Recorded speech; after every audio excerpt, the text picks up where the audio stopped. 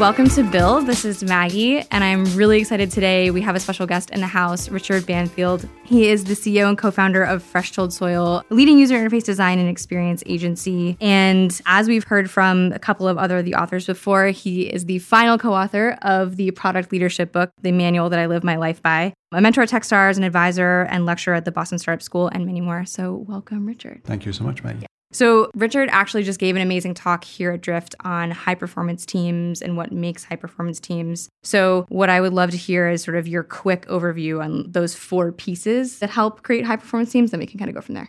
So I'll do them in reverse order. They're definitely organized around something that's very motivating. So a vision or a mission that's worthwhile, that gets you out of bed, that's motivating, but is also somewhat ambiguous and probably somewhat unattainable as well. I often use the example of JFK's speech going to the moon because that's a good one. They have no idea how they were going to get there, but it seemed like a big, crazy idea that would get people motivated. And that's really what it does. It aligns the skills of the people that are potentially going to be working on that project around that. And then it also serves to organize who's going to be involved and who's going to not. So when you put out a big idea, what you get immediately is people say, that sounds awesome, and you're a nutcase. And that immediately helps you figure out which are the people that you need to continue to work with and which are the people you can ignore. And it's important because you need that divisiveness to help you find out who's going to be the group that's going to be part of your success. And you also need to know who you need to ignore. So you mean by who you need to ignore, which customers you need to ignore, which potential candidates you need to ignore for hiring, the whole thing. Element number 1 is that you need a big mission.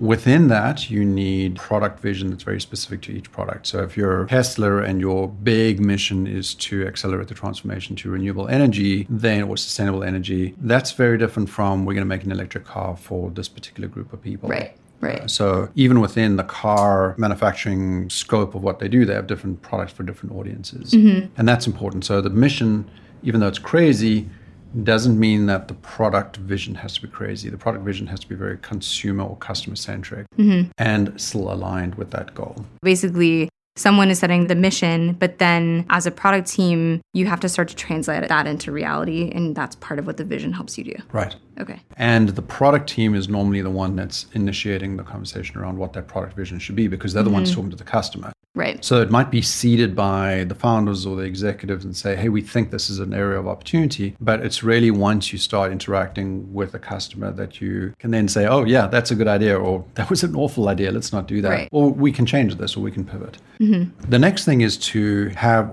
all of the people in your organization aligned around things like we're talking the same language, we have the same values, like jargon and stuff like that. Right. Jargon can be just as bad as like racism. It's a way of getting people out of the conversation as much as it is bringing people closer to the conversation. So you've got to have a language that speaks to what's relevant to the customer, but also how are you going to align the team? And that language is normally built on the values that the team is going to be organizing around.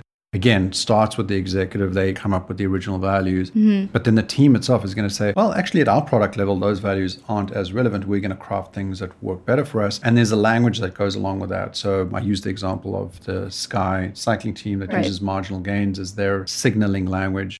What's important to us? What do we care about? Again, not a mathematically correct idea, this marginal gains thing, but it works well as a moniker for how am I going to treat you? How am I going to treat my fellow teammates? How am I going to treat the public? How are we going to respond to crisis? So all of those language elements or signaling elements are an important part of high performing teams. And again, you start to see it when we saw the video of the Formula One team, where they are so well aligned and signaling each other in such a non-verbal way that they can continue to do their job even though they have a full-on fireproof overall and helmet on and they can't actually see or hear each other, but they can still actually do their job. Yeah, I had a question about that. So I loved that video. It was really cool to see them perfectly working together as a team. But you also, in the talk, you had a couple of examples of athletes and athletic teams working together. But both of those two things have an element of practice built into what they do. And the thing I've been thinking about a lot is when you look at a high-performing team, especially in a work context, how do you bring that element of like practice? Because I think it's really easy as a former athlete myself to say, okay, this is practice. I'm practicing. It's fine. I can break all the movements down really slowly and work on each one of them. But then I have race day. But at work, every day is race day. So like, how have you seen teams sort of handle that? So I would disagree. I don't think every day is race day. I think race day equivalent in a business is when you have crisis. Something horrible happens. I think every other day is more attuned to that idea of practice day. And I think building a practice the way that you do in athletics is exactly the way you would do it here. It's just not familiar to how organizations tend to work. They'll give you onboarding, they'll give you a little bit of training, and then you're off to the races and everything else is learned on the job.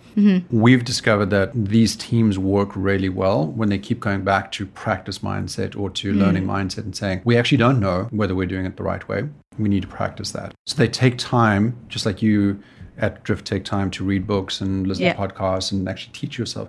These high-performing teams take time to become masters of their own domain by practicing, whether it's within a guild or a functional area or as a team. Those teams are actually calendaring time saying, look, on Mondays we're going to do this, and we're actually going to drop the work schedule and focus on being practiced so that we can be better when crisis happens or when ship day happens. So then what's part 3? Part 3 is one of the things that we noticed is that the mindset is going to be quite different from between a high-performing team and a regular team. The high-performing teams have, firstly, this idea that they're not playing in a finite way like a sport would be played, where you're just trying to get through the first or second half of a match and you're trying to get points on the board, but rather that it's this infinite game. You're always trying to get better, that there's mastery beyond where you are at every step of the way. And that the game that should be played means that you're always going to beat your competition because your competition is going to be seeking for that quarterly result or for that event. Maybe it's an IPO, maybe it's an acquisition.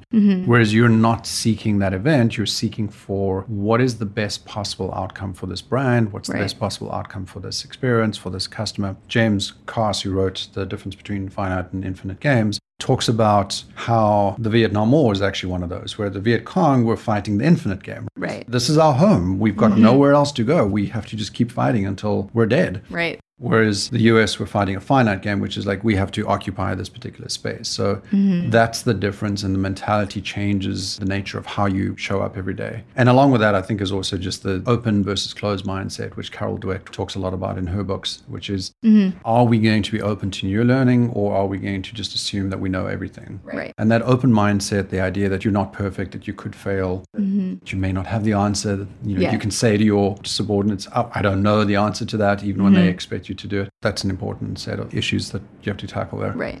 And then the fourth thing, are we creating safe psychological places for people to be who they need to be? I mean, this is currently a gender issue, it's a race issue, it's not just a business issue. But I think within business and context of what we're talking about today, safe psychological space isn't like a room where you can go and talk to a therapist about who's irritating you at work, like they have on that show Billions, but rather, do I feel like I can express my opinion, or I can share what I think without feeling like I'm going to be repressed by a manager's opinion or by some loudmouth in the room? Like, is there a place for us to share our opinions with the caveats that even that I can share my opinion, it doesn't mean that everybody has to listen to my opinion in that kind of consensus-driven way. We're not looking for consensus. Collaboration is not consensus. We can disagree. Maggie, you can tell me your opinion and I can tell you mine, and we can have a big disagreement about that. But we need to have the opportunity to share that. And I think the problem with current situations is people go to work and they don't feel like they can express those opinions because they've got a structure or a manager or a situation that doesn't allow for that to happen. So safe psychological spaces is something that managers and leaders of high-performing teams work a lot on. And it's never done because you're always bringing new people in. So every time you bring a new person, you've got a change in dynamic. A new person with new opinions and new relatables to bring into that conversation. How do you make sure that those people feel safe and that the people that were interacting in a safe way don't feel like they're being adjusted in some way that's negative?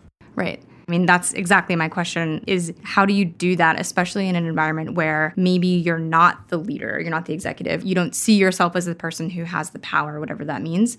What's your advice for people from what you've seen in your research to how to start to influence that and create that trust? So you guys do it without probably even realizing. Some of it is social.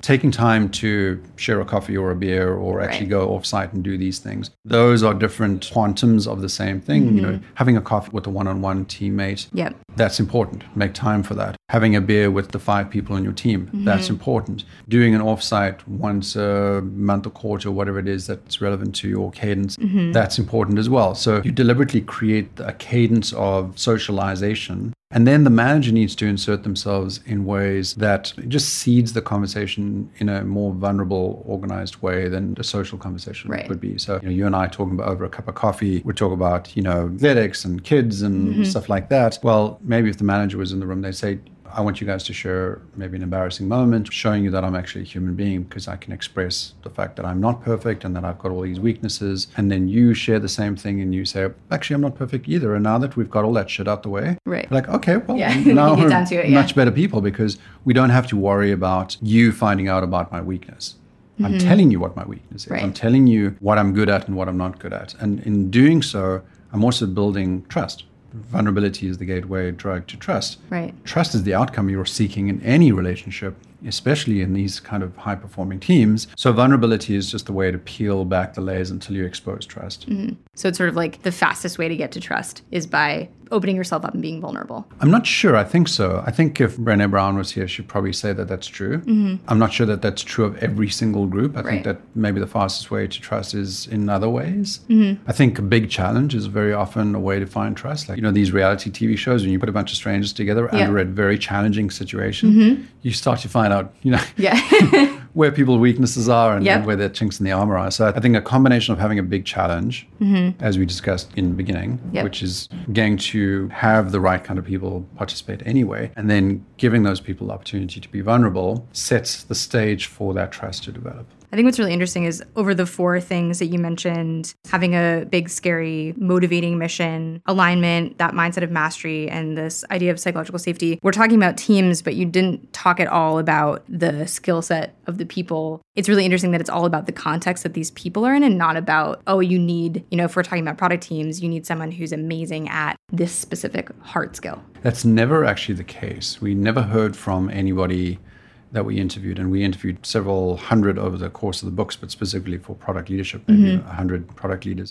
We never ever heard somebody say, well, you need a good UX person or you need a great engineer. They hire for contribution. They hire for culture. They very rarely worry about skills specifically. Now, that, again, is contextual, right? If you're building a rocket ship, you want a great astrophysicist. You want to make sure you have those skills in the team, but you also want the right astrophysicist. You want that person who's going to culturally fit with what you're trying to do, who believes in that crazy goal of yours, and also is going to be a good team member. They're going to show up thinking team first, thinking, how do I have a relationship with the people on my team that they can trust me? And when things do go wrong, do I have their back and will they have my back? Or are they going to turn on me? Have you seen any of the people over the course of your career, the people that you interviewed, talk about how they have been vulnerable to outside the high performance team, to like another team that maybe they don't work with as well? I think as a product person on our product team, we're okay, maybe good at building that within our individual teams. But maybe when it comes to working with someone else's team or with sales or with marketing who has a set of expectations that we may or may not meet for whatever reason, how have you seen people bridge that gap? Yeah, so at a structural level, that looks like cross-functionality. Instead of having a product team that's representing, say, UX, design, engineering, development, data, you would also actually include sales. If you're in a regulated industry, you might include legal in that. We saw with the teams at John Hancock, they actually put a regulator on the team. On the product team? On the product team, because in a highly regulated industry, that actually makes the difference. Who would have thought to put a lawyer on a product team, but it actually makes sense in certain industries. And I think in a high growth environment like Drift is in, sales should be on the product team. I mean, DC and I had this conversation as we walked in this morning. We're like, I don't see any reason why sales should be sitting by themselves. I think sales should be embedded with the product teams because that's where they offer the most value. And that's where they're going to be able to come back to the product team and say, look, this is what we see at the coalface. Product doesn't have to listen to every single thing. And by that, I mean, implement everything that sales comes up. But if they're hearing those things, they can start seeking patterns. They can start hearing for the obvious opportunities and the obvious risks as well. It's probably not happening as often as we would like to see, but we are starting to see some pretty bold organizations having cross-functionality mean every aspect of the business, not just every aspect of product. Right. That's really interesting. I hadn't thought about that. I think when you do that, you still maintain the connections of all the salespeople with each other and their discipline. So you have some way to sit with each other. Right. So the structure for those who are listening and wondering, how do you actually do this? So sales doesn't sit with each other. They sit in the cross-functional product environment where you would have one UX person or 2 engineers and 1 researcher, etc. They are all sitting in those product teams. Structurally, Physically, that's where they live. When it comes to organizing themselves, every week or on a Slack channel, they are talking to sales as well. Yeah. So every week sales gets together and has an all-hands sales meeting. They have their sales channels on Slack, which they're communicating on. So it doesn't mean that sales have stopped talking to each other. It just means that they're much more embedded in the product experience, which if you're a customer, think about it for a second. You don't care where sales sits, as long as they're delivering value to you. So that's where this all comes around to. You know, we talked a little bit about it in the talk this morning, which is when you start organizing around the customer or the customer problem specifically, you stop thinking about functional organizations. You start to only think about where is value delivered and how do we deliver that. Right. It's also making me think about, I was having a conversation yesterday with a member of our customer success team, and she was asking, how can I be better about giving feedback and how can I find the right people and how do we maintain that as we're growing as a company? And what this makes me think of is cutting down the length of time and the burden of communication because we're all just together. Yeah. You know, you get rid of that game of telephone that you have to play with, you know, why is product building what they're building when this is what I'm hearing on the phone? Yeah, because the tensions in an organization are always going to be between functional groups. Right. Or between product groups that have overlapping interests with the same customer. So that's the job of the product leader, ultimately, is identifying where those gaps are and then making sure that they're destroyed or smashed by poking holes in them. For instance, let's say you've got a data group. Do you have a data group? A nascent data group, which is generally what's happening in tech. Most companies are starting to think about like, well, we need a group of people to think about what's going to happen with data. Well, those people should be embedded, but then those people should also be talking to each other. Well, how do you do that? Well, you get together that group as a guild or a community of practice, and you let them have a conversation on a regular basis about what their technology does and how it could be useful to the customer, while at the same time doing their job, their day-to-day. How do we deliver value to the customer using this particular data insight? That's a great segue because as someone who's new to this product leader role, I have a lot of questions and I'm rereading that book again. And the thing I was curious about is, so you did interview so many, you said 100, more than 100? Yeah, I think we actually list 75 in the book, but the reality was we interviewed a lot more, most of the interviews didn't make it. So when talking to those people, what were the consistent, like were there any patterns and consistent sort of traits between them? So not just like what they're doing as product leaders, but who they are and what makes them good at their jobs? None. Really? For me, it's quite refreshing because I was in the same mindset as you. I was hoping that there was a set of characteristics that, and we do list them in the book, like these are the things we see regularly. Like these are the buckets of things in terms of behavior or characteristics that we see across those leaders, never mind product leaders, leaders in general. Right. However, in terms of style and personality, I think it's kind of freeing to realize that it takes all types. A good way to think about this is, you know, I think of statesmanship as a quietly spoken man called Nelson Mandela. Thoughtful, poetic, philosophical, gentle. That's not the leader that everybody would think about when they think of statesmanship. Maybe they think of like a hard-nosed person like a Churchill. There's lots of different ways to get to this leadership role. It takes all types. So if you're thinking about that stuff, it's kind of nice to know that your personality is almost perfect because it's not about personality. It's more about, are you empathetic? Are you able to return trust to the people that work with you in a way that allows them to make good decisions? Those are the characteristics, and those are sometimes learned things. You know, we're all humans and we could all potentially be good athletes in some sport. We don't know until we try. We don't know until we practice that skill, until we throw that ball 100 times or pull back that bow 1,000 times. We really wouldn't know until we actually practice those things. So practicing leadership is not a genetic personality thing. It's, I need to be those things regardless of my personality. How can I go and develop them? Right. Interesting. So if you had to pick from all the stuff that you learned while you were writing that book and doing that research, the first thing a new person in product leadership role should work on, like what's the first thing that you see people struggling with that they should just figure out how to do? So I think decision-making is probably more of a symptom of trust than something that precedes it. But what are your thoughts around how you make decisions? Do you think that now that you're in a leadership position, you have to make all the decisions, or that decision-making is the role of leader? We see well-matured leaders giving up decision-making powers almost entirely. They're just into building a team of trusting individuals that trust each other and work with each other to make really good decisions, because decisions are the velocity of an organization. Things get stuck in the decision-making process, things don't get done. The currency that we live by is decisions. What are we going to do tomorrow? What are we going to do first? how are we going to prioritize these things? Which of these things has the biggest value to the customer or to the organization? All of those decisions, however big or small they are, need to be made at some point.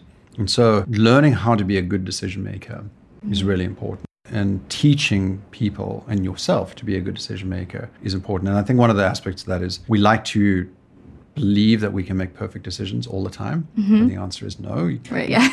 You probably make good decisions maybe 10% of the time, if that.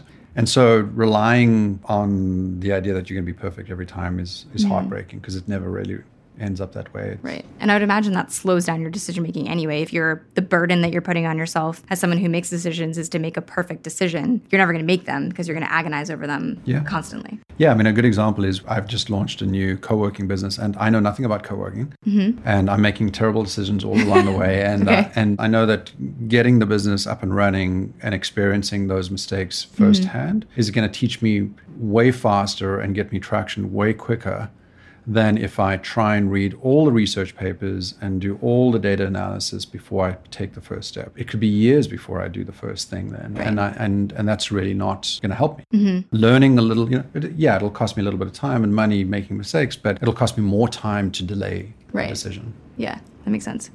So how would you sort of package up like the high performance teams piece and the being a high performance product team leader? Like, what are your advice for people who are listening or watching for what they can, like one or two things they should just go back to their teams and try out? So I know you mentioned better ways to break the ice and build vulnerability, but like what are some tips that people can use just today, even if they're not, the leader on their team? Something that's really simple to do is how well do you know each other? I think we probably superficially know each other. Oh, we know where we live, and maybe that we are in this relationship, or we have this many kids, or a dog, or whatever. What else do you know about that person? What do you know about the things that really bother them, or the things that have been their trials over the years? Do you know that they've got a sick friend or partner that they're dealing with at home, that they recently lost a loved one? Those kinds of things we never really take time to deal with. And I think there's probably a little bit of that old-fashioned mentality of like, well, it's got nothing to do with you. Right.